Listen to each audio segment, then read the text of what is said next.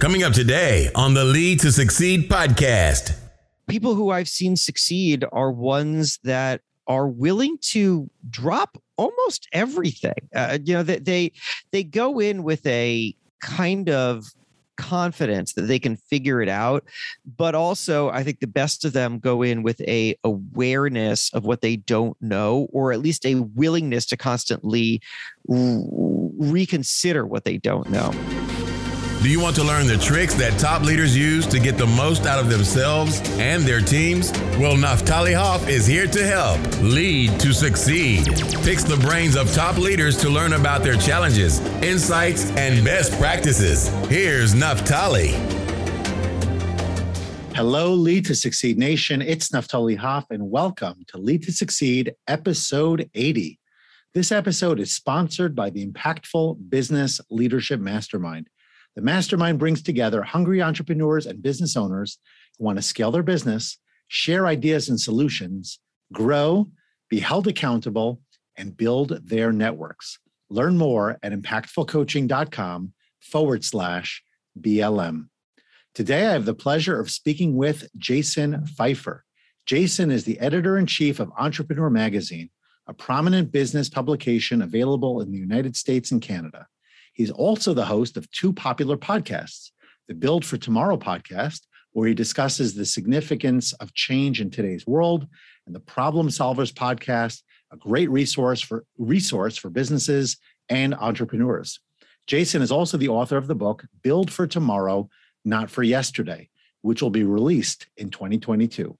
On top of these, he's a frequent keynote speaker as well as a startup advisor. Jason, it's so nice to have you on the show. Thank you so much for joining. Thanks for having me. It's my pleasure. I know we've been working to get to this point for a while. I've been following you, and of course, I'm a big fan of Entrepreneur Magazine and other stuff that you're up to. And so I'm just curious because, there are entrepreneurs who want to build businesses. Like, for example, on my mastermind yesterday, we were actually having this conversation. I've got a member who he seems to start more businesses than he can even keep tabs of. He doesn't even know how many businesses he has. And then there are people like you who take a different slant. They want to be involved in entrepreneurship, but you're doing it through content creation. Primarily, it seems, the magazine, of course, the podcast that I mentioned before. So tell me, how did you move specifically there, and why, and what have you found, I guess, as a result of really putting all your energies into that space? Yeah. So thanks for that nice intro. So I come at it from content because that's my background. I am a media guy. I started as a community newspaper reporter fresh out of college. I moved into regional magazines and then national magazines. I worked at Men's Health. I worked at Maxim, which was a terrible idea. And I ended up at Entrepreneur. And I'll be honest with you, when I got to Entrepreneur, and this was in 2015, I originally thought of it as a media job. My job is to come in. There was a lot of work to do on the magazine, which was pretty stale at the time. And I wanted to build a great magazine and serve an audience, which is what I had been trained throughout my career to do. But then something happened, and that was that I started talking to entrepreneurs every day. Mm-hmm. And that shifted my understanding of myself in a really fundamental way. The very first observation that I had was that entrepreneurs think vertically, and I had been thinking horizontally, which is to say that I used to go through my career doing, I'll write this story and then I'll move on, and then I'll do that and then I'll move on, and then I'll work at this job and then I'll move on. And everything was being spread across horizontally, like an inch deep. And I realized that entrepreneurs don't think that way. Entrepreneurs think vertically. They stack on top of each other. They do one thing because it leads to another thing. And they are interested in how to exponentially grow with each step. And that made me think, what would happen if I did that for myself? And I stopped thinking of myself as a writer and an editor, and I started to think of myself as an entrepreneur. And that radically transformed my own business and my own work. I started my own media production company. I do quite a lot now in books and TV and speaking and so on. You're right that it is primarily content, although I have started also advising startups. And what I have found is that it is infinitely more gratifying to build vertically, because when you build vertically, you can build something that you can stand on top of. Whereas when you build horizontally, you are often at the whims of other people. And that, I think, is contrary to the notion of entrepreneurship. Yeah, I love it. First of all, I've never heard that metaphor before as it relates to the way you're thinking. It actually strikes a chord for me personally, Jason, because of the fact that, my background, as my listeners know, is school leadership, education and school leadership, which is not usually the incubator for entrepreneurship. Yeah. It's more about preparing a great lesson, engaging with your students, all of this. And as you move through or up, let's call it the chain of command in a school type institution, you can now become responsible for other people's successes in those very specific domains, but it's not usually with a business orientation. And the idea of stacking doesn't necessarily come into play. Yeah. But in my current work, even though I still educate, I still coach, I still provide resources from my knowledge, my wisdom, et cetera, or extracting it from my clients, at the end of the day, it's business first, right? It's a totally different mindset. And I'm listening to you in the vertical concept and who I want to be and the impact I want to make in the world and how my day-to-day work aligns or doesn't align with that vision I have for myself and the needs of my clients. I felt like you were talking right to me as you were kind of unpacking that whole thing. Well, I love that. That's great. And this kind of mindset, I feel like, guides you in really large and very small ways. I'll give you an example. Throughout my career, I have encountered so many interesting people. I have interviewed fascinating people, very famous, not famous. And most of those people I have, because over the course of most of my career, have just slipped through my fingers. I was in touch with them for some period of time and then never again. And I wrote about them and then I moved on. And once I started thinking about how everything must be vertical, I realized, wait a second, all of these people are assets. Why am I letting them all go? And so I created a spreadsheet, which I still have. It's called Good Contacts. It has literally everybody who I ever interact with, and they're divided up into tabs. And how much do you sell that for, by the way? Yeah, I know. It's a great resource, isn't it? It's priceless. It's not for sale. Yeah.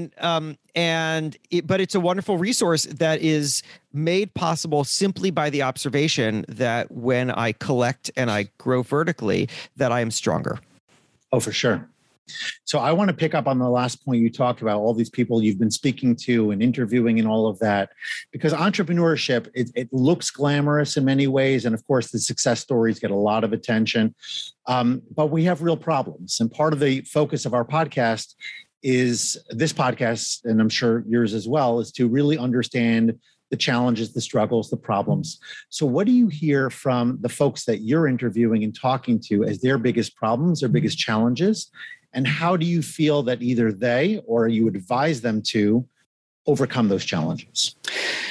Well, that's a great question. And I don't see that people have any one particular challenge. Outside of that, they have absolutely no idea what's coming next, right? I mean, generally the way that entrepreneurship goes is that you go into it not armed with everything that you need, and then you must figure it out as you go. And then the question becomes, how good are you at that? How much have you been able to get outside of your own knowledge set and your own biases and rethink what can be pretty fundamental things about what you think about yourself, your business, your product, your customer, your marketplace? And the people who I've seen succeed are ones that are willing to drop almost everything. They go in with a kind of confidence that they can figure it out, but also I think the best of them go in with a awareness of what they don't know, or at least a willingness to constantly reconsider what they don't know. It's funny. I was just talking with a couple of very, very young aspiring entrepreneurs, like early 20s or something, and they're just sort of getting into this, and they've absorbed "fake it till you make it" as an idea, as a phrase. And so they had asked me what I thought about that. And I said, the important distinction here is that I do think, and I've seen entrepreneurs fake it till they make it in one sense. And that sense is that they had an ability They had a core skill set or a product or something, and they faked their way through. Can you do this at scale? Can you do this right now? Whatever the case is. But what they didn't fake was having it in the first place, right? You know, you look at Theranos right now in that trial with Elizabeth Holmes, and she's basically going around to the military and to investors saying, I have this machine that works, when in fact she doesn't have a machine that works. That's not good faking it till you make it. That's a terrible idea. Sure. But if you go in eyes wide open, knowing that you have something to bring to the world and you are going to have to put yourself in uncomfortable situations where you're going to have to figure out on the fly how to deliver that thing the way that people want. And that's going to mean rethinking every single thing that you know and surrounding yourself with smart people who are going to be able to fill in the gaps that you don't have. That, I think, is where success really happens. It's that gap. And so I guess over and over again, what I see is the problems that people have are that they face something they literally never had considered before.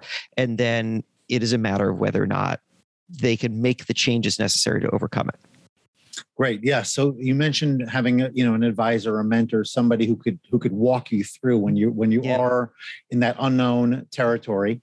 But let's talk a little bit, because I heard elements of self-awareness in there, right? Mm-hmm. Understanding what I know, what I don't know, where my strengths are, where I may not be so strong. How do you help people, or what advice would you give someone to create more self-awareness? Because we all have blind spots. We all have egos, right? So how do I know when I can, quote, fake it till I make it, push my way through, find a solution just because I'm that good, or need to take a step back, a reality check, all of that to make those better decisions? Well, look, there's a million ways to do that. I'm gonna just run you through a little something that somebody once shared with me that I thought was pretty fascinating. And it goes like this. So I was curious about how people project what correct decisions are. Right? You're facing a lot of different changes, a lot of different options. How do you figure out which is the best one? And I called this guy who, his name is Warren Hatch. He's the CEO of a company called Good Judgment. Good Judgment is a forecasting company. And they have these people who they call super forecasters, who they've identified as being particularly excellent at forecasting. They are better than, far better than the average person at deciding, or at evaluating what is going to happen in any given situation in an industry. And I said, well, what is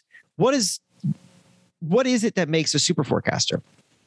And he said, well, there are a number of things. Pattern recognition is one of them, and an ability to be aware of your biases and not fall into them is another. But another is overconfidence. That most people, if you ask them, are they overconfident? Of course, they would say no. Right. But if you test them, they are in fact overconfident. And I said, well, then how do you test for overconfidence? And he said, well, we have a whole long test, but I'll give you one question on the test. What year was Gandhi born? Do you know what year Gandhi was born? I have no idea. Okay, great. Perfect. Neither did I. Here's what I want you to do. I want you to give me the earliest year you think Gandhi was born and the latest year you think Gandhi was born. What's the earliest year you think Gandhi was born? Well, I don't think he was born by 1850, but I believe he was born probably around that time, maybe 1860s, 70s. I'm not sure exactly. All right, pick a date. 1865. Okay. And what is the latest year that you think Gandhi was born? 1890. Okay. So this is fascinating that you've done this. Almost every time that I have done this question, people did exactly what I did, which is that one, they were wildly off, but two, they were also exceptionally narrow. I said, you've revealed a greater level of education than me. I said 1940 to 1955, which is way off the mark, mm-hmm. right? The answer is 1869. So it's actually, you were right. It was okay. within the range. But the thing that was most important to the question wasn't whether or not we knew when Gandhi was born, but rather what confidence did we have in the knowledge that we had?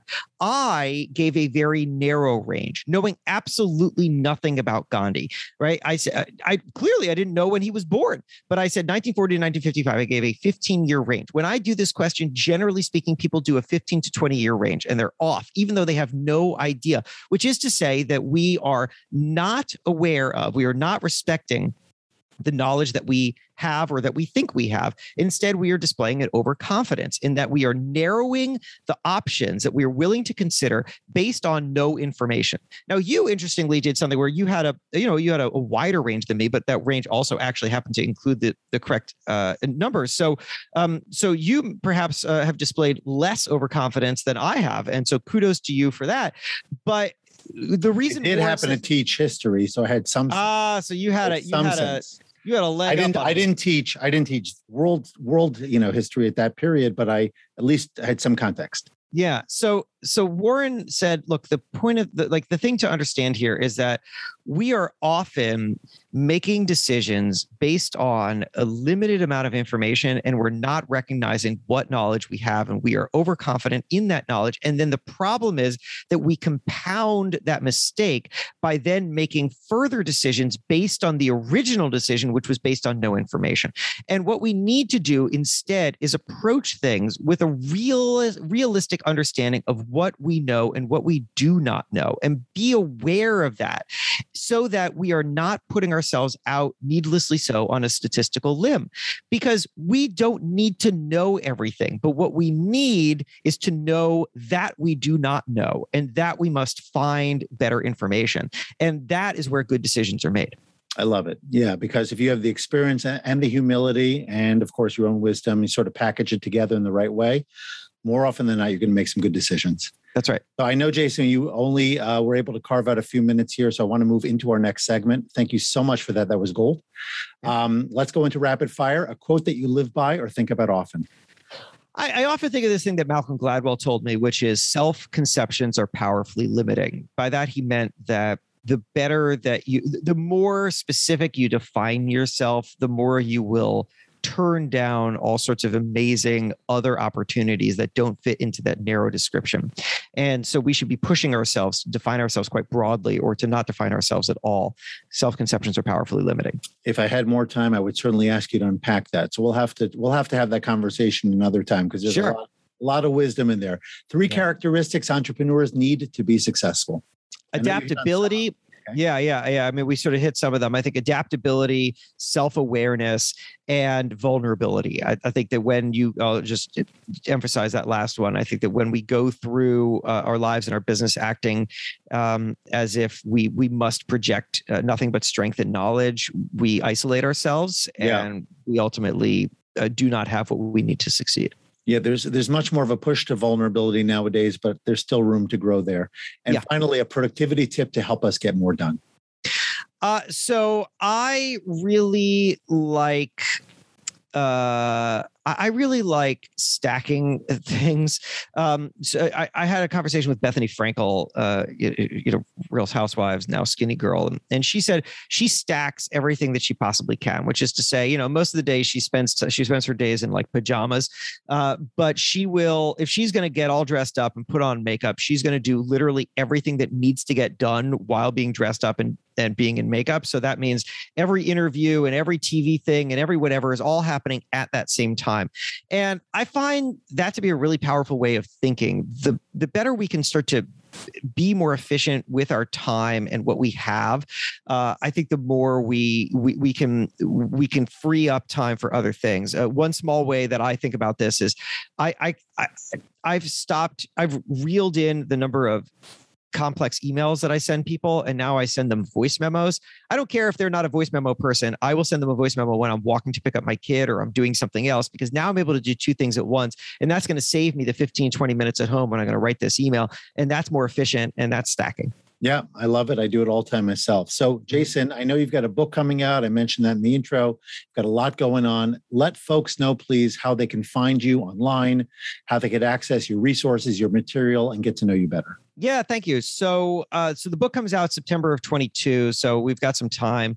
But I would love for you to, the book is about how to become more adaptable, and I am constantly writing on that subject.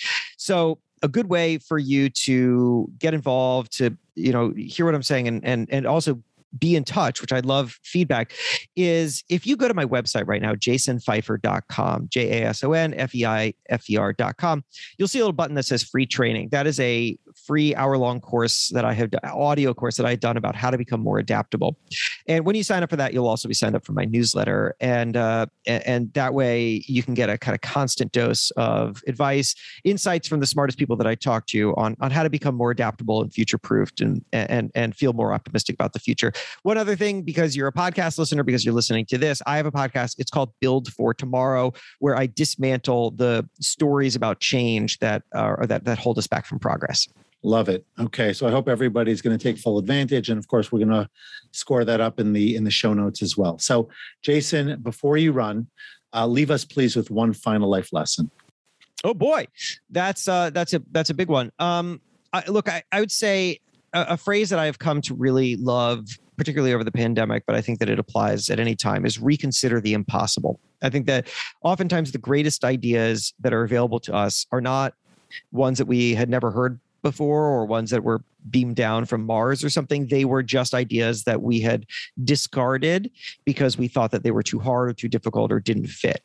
We build a fence around ourselves and we leave too many good ideas outside of that fence. So I would say at all times, push yourself to reconsider the impossible. Love it. Okay. I'm hearing some growth mindset in there and a lot of other things as well. Jason, it's really been a pleasure.